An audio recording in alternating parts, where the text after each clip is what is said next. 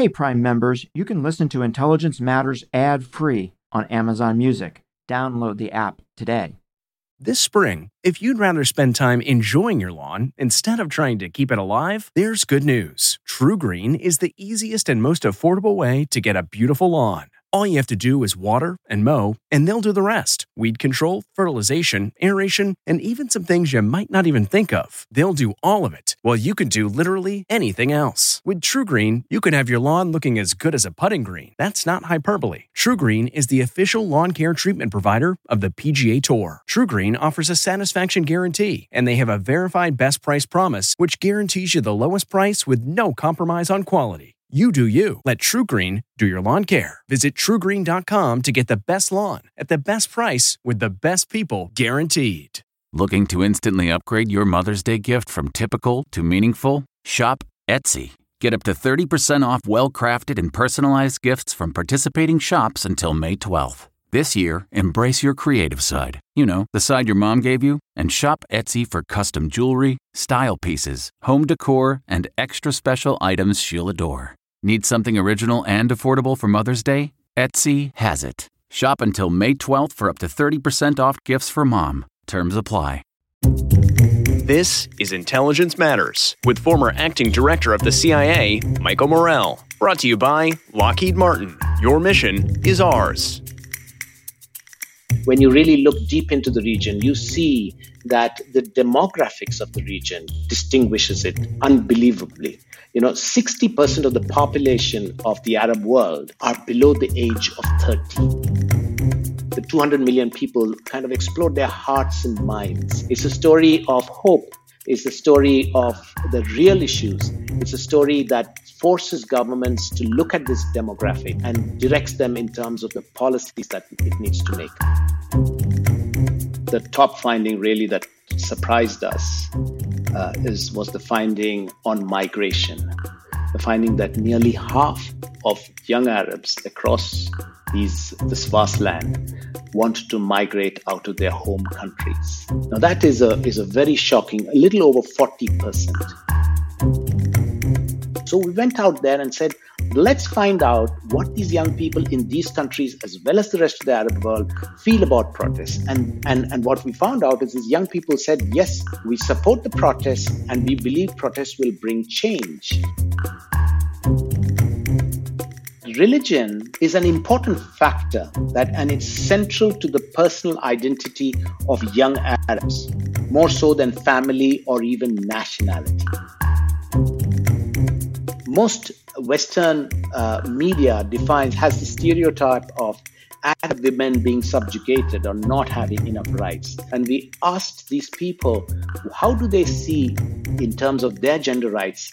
And nearly 70% of the young women said, we have equal and in some parts more rights than men. Sunil John runs the Middle East group of Burson, Cohn & Wolfe, one of the leading public relations firms in the world. He is the founder of one of the top PR firms in the Middle East and a leader in public opinion polling in the region. Sunil has been the key driver behind the annual Arab Youth Survey, which is one of the most widely cited pieces of public opinion research on the region by media and policymakers around the world. I just sat down to talk with Sunil about this year's survey, which provides fascinating insights on Arab youth in the Middle East. We'll be right back with that discussion after a word from our sponsor. I'm Michael Morell, and this is Intelligence Matters. Okay, it's time to commit. 2024 is the year for prioritizing yourself. Begin your new smile journey with Byte, and you could start seeing results in just 2 to 3 weeks. Just order your at-home impression kit today for only $14.95 at Byte.com. Byte clear liners are doctor-directed and delivered to your door. Treatment costs thousands less than braces, plus they offer financing options, accept eligible insurance, and you could pay with your HSA, FSA. Get 80% off your impression kit when you use code WONDERY at Byte.com. That's BYTE.com. Start your confidence journey today with Byte. Sunil, welcome to Intelligence Matters. Thank you for joining us all the way from Dubai. Such pleasure to talk to you, Michael. It's indeed a real honor to be able to talk to you about what's happening in this region and our wonderful Arab Youth Survey. Sunil, let me start by telling my listeners that I have, for a number of years, been following the annual survey of Arab youth that you just mentioned, and that while I've always found the survey results to be interesting, I found this year's survey to be especially so. So I asked you, Sunil, whose organization produces the survey, to join me on the show here to talk about it, and we're very, very lucky to have you with us. Sunil, maybe the place to start is, let me ask you to tell us a little bit about yourself and the different roles that you play. Thank you, Michael. Just very quickly, I'm the president for the Middle East for BCW, which is Burson Cohn & Wolfe, which is a WPP company headquartered in New York. It's a top 3 global PR consultancy. And I'm the president on the global board of the firm, and I cover what is known as the Middle East and North African markets. I originally come from India, but Dubai has been my home for the last 25 years. And I've been taking care of this, of my company's business in this region. As you know, Michael, UAE is an amazing country. It's just a population of 10 million people, but there are nearly 200 nationalities that live and work in this amazing land. Yes, and you'll be interested to know there are over 50,000 Americans that live in the UAE as well. So the city of Dubai, which is an enterprising city, which has no oil, unlike most people think that this is an oil-driven economy. The city of Dubai has no oil, but it has enterprise. And it created that platform for me, who came from all the way from Mumbai in India, to create my own firm, which I started after working in 2 other firms in the year 2000. So it's been 20 years since I started the firm called Asda, which is an Arabic word which means echoes. So we echo the messages of our clients in the marketplace. And then in 2008, WPP acquired majority stake in my firm.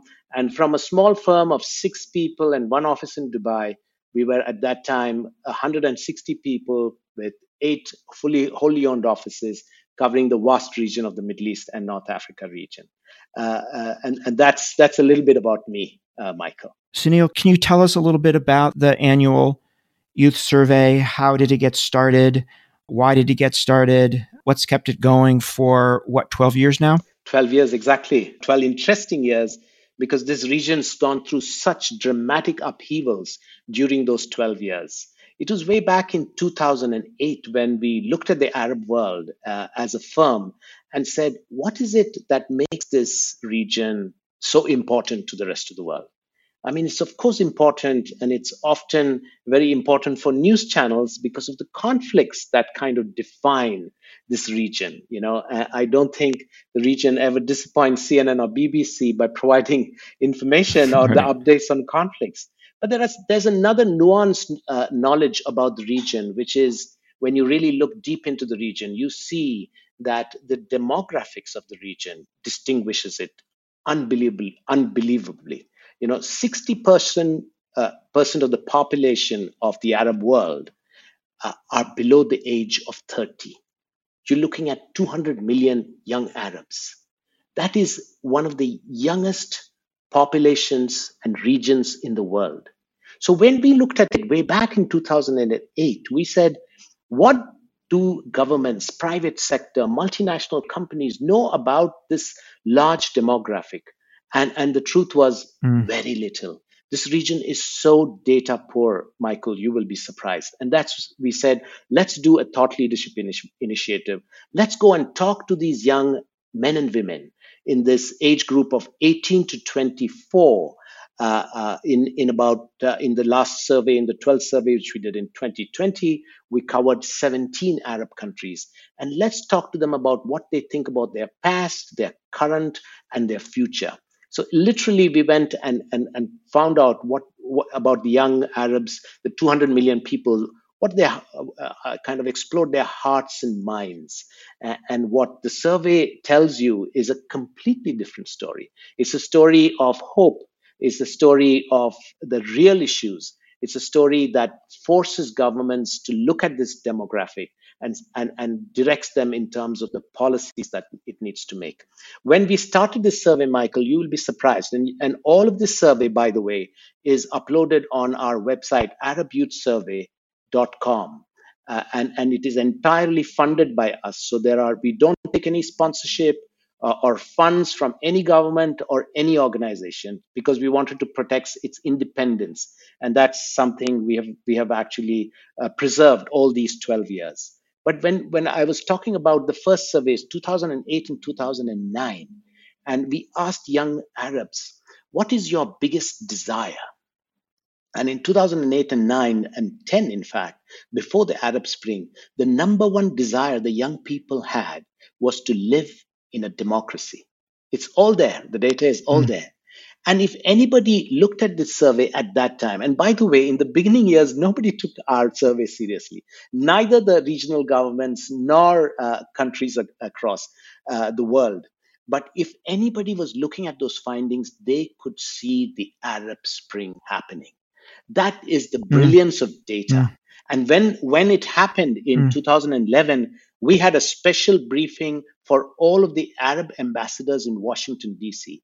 And our firm actually did a private in-camera briefing. The room was full, Michael, because everybody wanted to know, what are these young people saying? How does it impact the government? Because that was an epochal change. There were leaders that had fallen, whether it's Hosni Mubarak, Muammar Gaddafi, President Saleh, or any of the other leaders that changed because of the protests. And that's the value of the Arab Youth Survey that we bring every year. And 2020 was no exception, with findings that have been dramatic.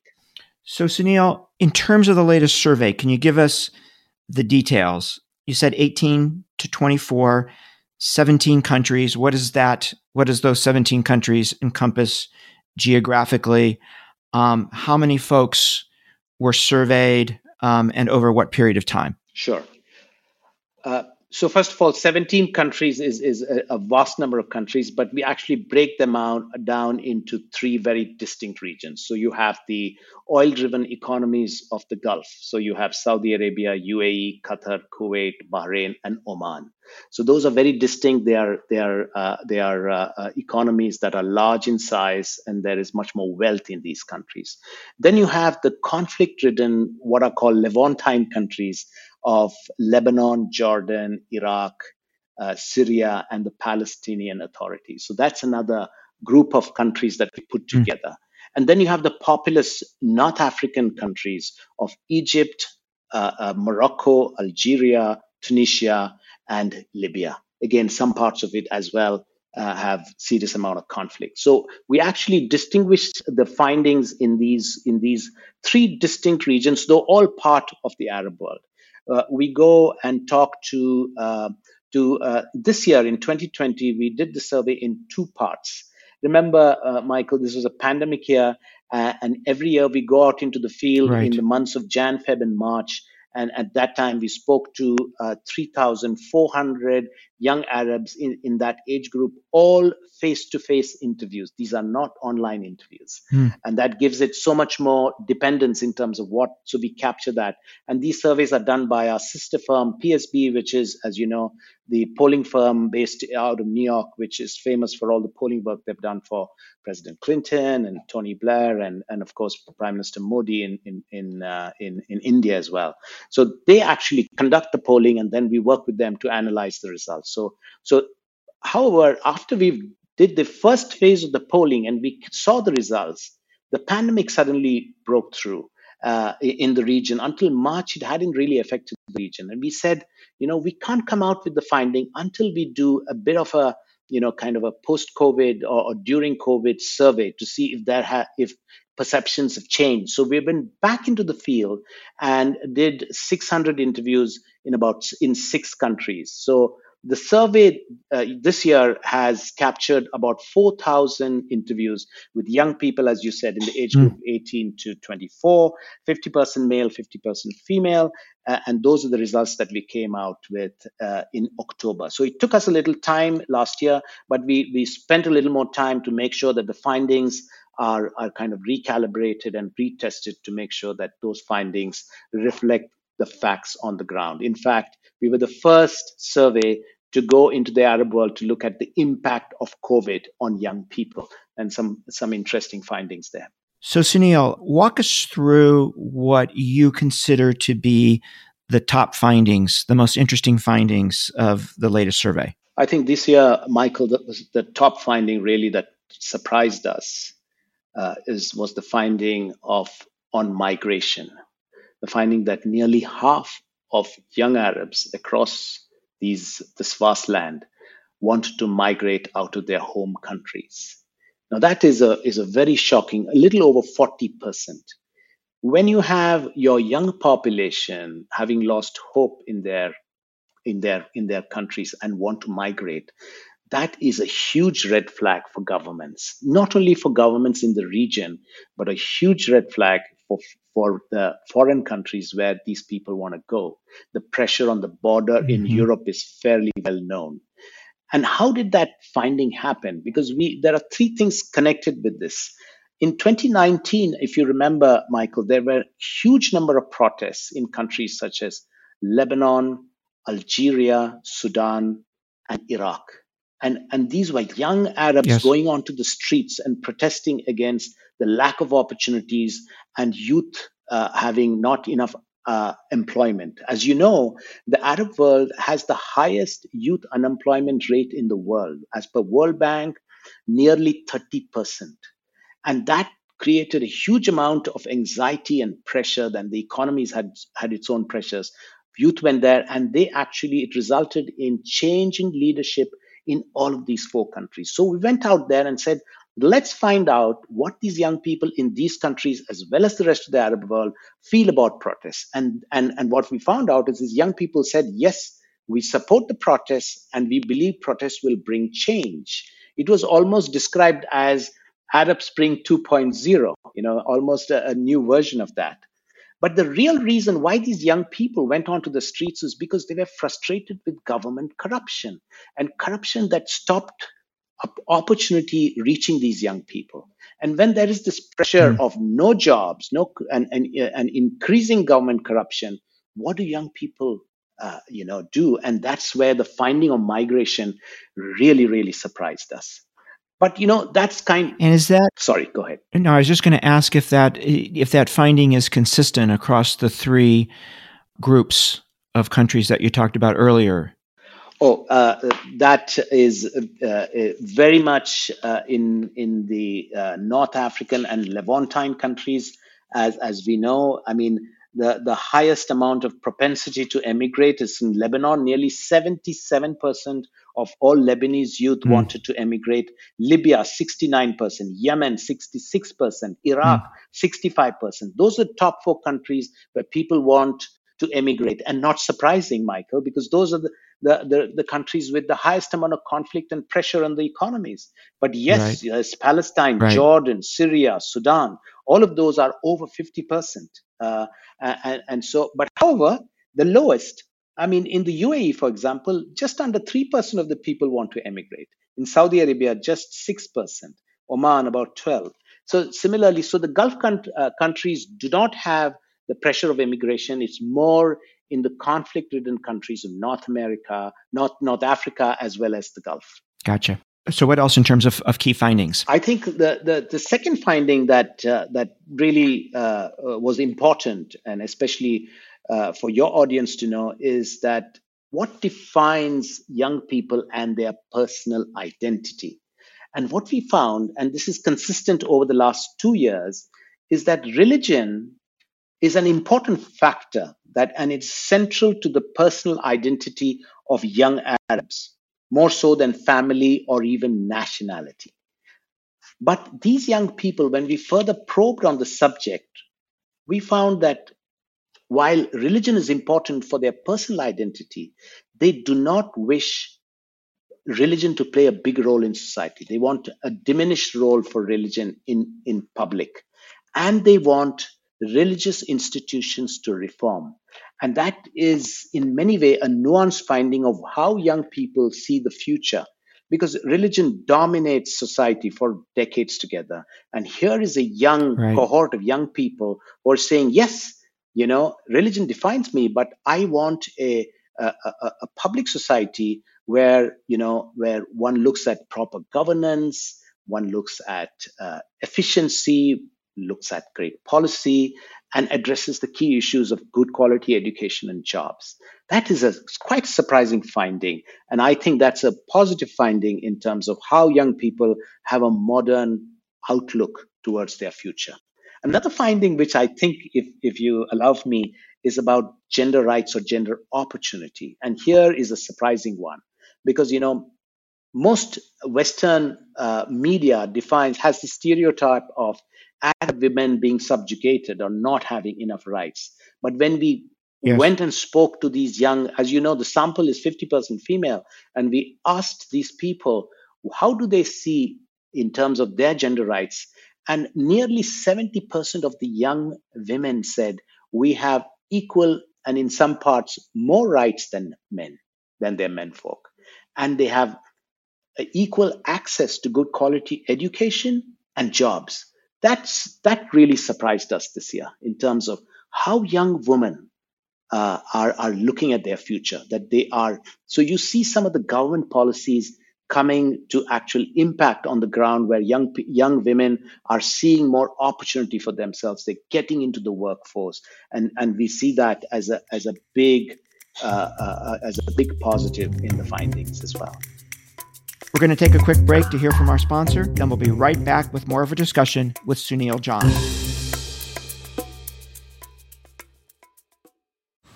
Man, that sunset is gorgeous. Grill, patio, sunset. Hard to get better than that. Unless you're browsing Carvana's inventory while you soak it all in.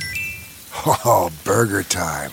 So sit back, get comfortable. Carvana's got thousands of cars under $20,000 just waiting for you. I could stay here forever. Carvana, where car buying meets comfort, meets convenience. Download the app or visit Carvana.com today.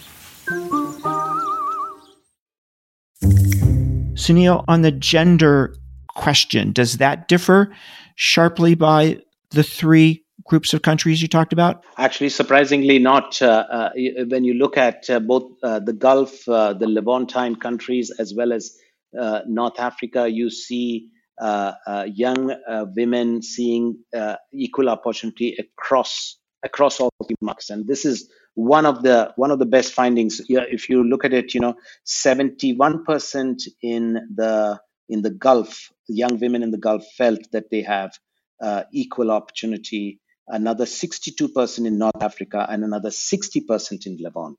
So clearly, I think that is one finding that is consistent across the three groups of countries. Sunil, are there any other key findings you want to highlight? I'm sure you're interested in this, Michael, which is on foreign affairs, and I think the three every year we ask them, which countries do young people look at in terms of enemies and allies, and this is quite a dramatic change, because as you know, historically, the center of power has always been the Cairo and Damascus and Baghdad in many ways, but that has changed, because the three rising powers, according to Arab Youth, and that's both the Arab and the non-Arab countries. The first one is Saudi Arabia, then comes UAE, and the third is the United States of America. The US is seen among KSA and Saudi Arabia and UAE as the three rising powers. And there is some very nuanced findings of how young people see the United States as an important ally in their future. And we could probably discuss that even more, especially with regards to how things have changed, especially with what I call the Trump effect and its impact on the region, and how young people see the United States through the lens of foreign policy, and how they very intelligently look at the United States through what's called the soft power lens, through the view through Hollywood and Netflix. You see very distinguished views of these young people on how they see the US. And that's such an interesting finding, and which I'd like to talk to you more about. So can you talk a little bit more about that? Can you talk about this so-called Trump effect? When we looked at how Arab youth see the US as an ally, there was a big positive. Nearly 63% of the young people saw US as a favorable ally in the year 2016. That was the last year of the Obama administration. And then came Trump, and in the Muslim ban and a lot of the policies that happened, that 63% dropped to nearly 35%. It was the lowest point in the 12 years that we have seen in terms of how the view from the street, actually, of how Arab youth see the US.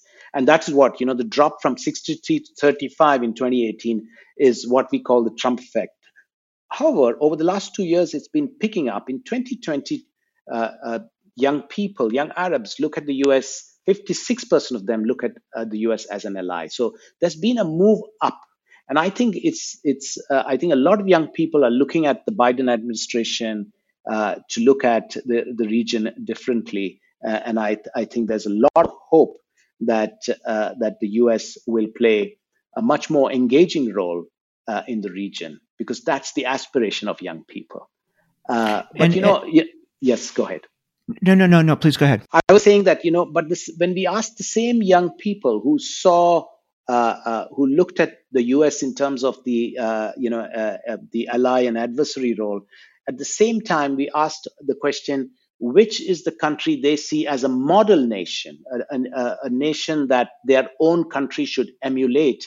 Of course, the first nation there is the United Arab Emirates. The UAE is seen as a model nation. It's almost a city on the hill. But the second most popular country is the US. So when you look at it, there is an aspiration value of brand United States in the minds of young people. They see and they understand the values of what US stands for. And there is this huge thirst to know more about the country, to understand, to know the American way of life as a land of opportunity. And they want their own country to emulate what the US done. The second most favorite country of Arab youth after the UAE is the US. And I think that is quite, I look at this cohort of young people, as a very intelligent set of people who understand and nuance their perceptions by what they see. And that is quite an interesting finding. How did they think about China in that allies, enemies context? So this is something we've been looking at, as you know, for several years. And in terms of foreign policy, it's been going up and down. And to just give you, I'm just picking up the actual numbers on that. China has Russia, Turkey have all emerged as powers that are hungry to replace US, especially after their disengagement policy. And I think that's something that the United States need to look at very, very closely. So when you look at it, China is seen by 73% as an ally. Russia is seen at 71% as an ally, Turkey by 61%, and then comes the United States at 56%. So as you can see, there is a vacuum that has been created, especially with the disengagement policy over the last several years. And that has created the opportunity for several of these countries, especially China, Russia, Turkey, and Iran as well, to be able to play a role. Iran has very strong relationship with certain parts, especially in the Levant and in Yemen as well. So you can see that it's a very dynamic situation. But however, I think, as I said, more and more the Arab world is turning to its own in terms of its allies. So if you look at its two biggest allies are, the Saudi Arabia and the United Arab Emirates. And that's where the center of foreign policy power is today. And that has dramatically changed from, 5, 6, 10 years ago. What's attractive about the UAE as a governance model to these young people? Or we asked them, why do they choose the UAE as a model nation? And there are 4 reasons that they have picked up.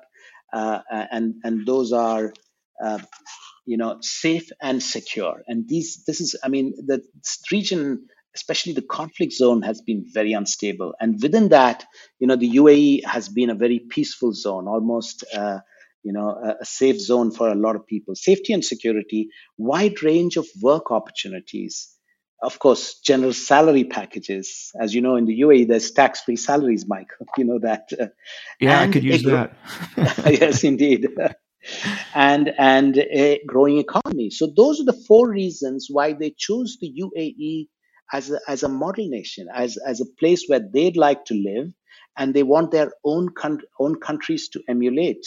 And I think that has been consistent over the last 9 years, ever since we introduced the question in 2012. And the US has remained the second choice over the last 6 years, Michael. So, so there is that aspirational value of the US as well that holds a great amount of traction in the minds of young Arabs. Yeah. So, Sunil, when I look at the totality of the findings, the single word that jumps out to me is pragmatism. Can you just react to that? Absolutely. I think as I said earlier, Michael, that when we asked young people in the early years of the survey in 2008, 9, and 10, what is their biggest desire? And they said that their biggest desire is to live in a democracy. And then came the Arab Spring in 2011, and there was this huge euphoria of the revolution, as we call the Tahrir Square generation. And then over the years, about 5-6 years ago, that kind of ebbed with the change not happening up to their expectation. So almost these young people almost kind of focused on the here and now. The young people became more practical with what they have to do with their lives. They were focused on getting a good education. They were focused on getting jobs. And those job choices have changed dramatically over the last 5-6 years. So you see a very pragmatic, intelligent group of people that say, for example, we asked, 90%, as I said, in 2008, looked at democracy as very important. But in 2020, we asked them, 51% of these same young people, the Arab youth, said that democracy as defined by the Western world will never work in the Middle East. So, they are becoming more practical. They are focusing on the main issues of what governments should be focused on, which is about having good quality governance, to be able to create great quality education so that the young people are ready for the jobs of the future. They feel they missed out. And of course, to be able to create the right kind of jobs. And if you look at it, Michael, when we looked at it 12 years ago, the majority of jobs were coming in the government sector. The government was providing all that the young people needed, and young people preferred to work in a cushy government job. But government is maxed out. How many more jobs can they create? So, I think more of the government policies is to encourage the private sector to create more jobs. And now there is a whole new movement towards, focusing on young people starting their own businesses. So the spirit of entrepreneurship has really emerged over the last 4 or 5 years. You can see centers of technology. There are these big unicorns, brands like Careem that Uber has taken over, a brand like Souk.com that Amazon has taken over. These are all unicorns that have come and emerged from this region. There is a Dubai startup called Starzplay, which is a streaming video on demand service, which operates across the MENA markets, and they are bigger than Netflix, you see, because they have, and you have another music streaming service called Angami, which is bigger than Spotify and Deezer. So there's a lot of technology startups, and there's this whole new movement of young people looking at creating their own companies and looking at private sector jobs. So things have changed dramatically. Yet, the region needs to create 100 million new jobs. And the problem is that there are more young people coming into the workforce, and the pressure is not stopping. It's becoming even bigger. and the government has to do more.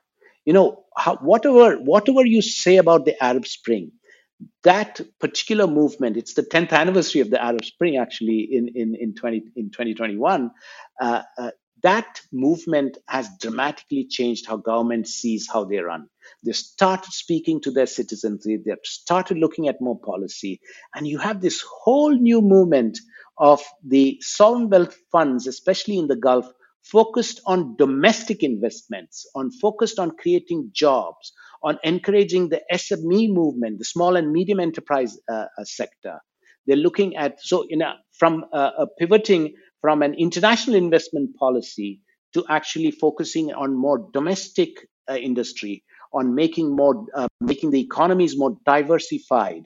The governments are very clear about how climate change is going to make sure that hydrocarbon focused economies do not have much of a future in the next 20, 30 years. And they need to pivot to an economy that is decarbonized, that is much more in a net zero environment that we'll be going into. And that's where governments are pivoting to new policies, diversifying their economies, focused on infrastructure, and creating more jobs for young people. So, Sunil, I take it from everything you've said and from the tone of your voice and actually the excitement in your voice that these results make you hopeful for the future of the region. Absolutely. There are a couple of things that define that view, Michael, and if you may. One is, of course, you're such a keen observer of the region. You know this region. I've read your books and you understand this. But the big conflict zones, and there are 4 of them, Syria, Libya, Iraq, and Yemen. And when you look at what's happening in those 4 conflict zones, there are many of the actors in that, including the foreign powers, they are veering towards coming to the table for talks to be able to de-escalate those conflicts. The huge dynamic of the Abraham Accord that the UAE and Bahrain signed with Israel and the United States has changed the entire dynamic of foreign policy in this region. And I have no doubt, and I think the new Secretary of State Blinken actually in his presentation to the Senate did actually say that policy would continue. Besides, of course, looking at the two-state policy with the focus on Palestine as well. But the Abraham Accord has de-escalated a lot of the old conflicts. And, me living in Dubai and the UAE, you can see how things have changed so fast and so dramatically. You see Israeli business now investing here. So many kosher restaurants opening in Dubai and Abu Dhabi. You're seeing a whole set of tourists coming in. Of course, with the recent rise in conflict in the COVID cases, there's been a little bit of a lull. But I can see huge amount of energy here. And with more and more countries getting into there is a new dynamic in foreign policy. And I think that is a big positive development. Besides that, of course, more young people are seeing the world not through the eyes of government or state-driven media, but they are seeing the world through social media. The social media revolution has provided a view to these young people which has dramatically changed their view of what they need and what they want. And the government, and it puts tremendous amount of pressure for governments to perform because they see what's happening across the world. Their ambitions and their aspirations have grown dramatically, and the pressure on government to deliver is unbelievably huge. And that's why all of these things are changing. In fact, you'll be surprised, Michael, Twitter and Snapchat, for example, have some of their highest per capita usage here in the region, especially in countries like Saudi Arabia and UAE and other countries. So the social media is a big factor. I think government corruption, as our findings said, is a massive factor that the young people want the governments to tackle. They want, and when they say that, all they're asking for is more opportunity. And that's as simple as it is. I think governments needs to fix that problem, and that's what they're focused on.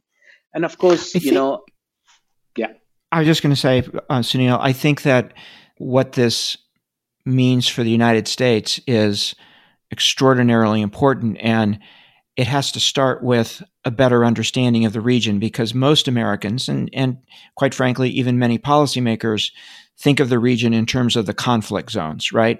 And what you're saying is there's so much more going on here, and much of it positive. And if other nations, including the United States, don't see that, if they miss it, they're going to miss a huge opportunity. Totally agree, Michael. I think it's, the young people and the region look at the United States as an important ally. There's been traditional links. I think the policy of disengagement has not played well for the United States. This is an important part of the world.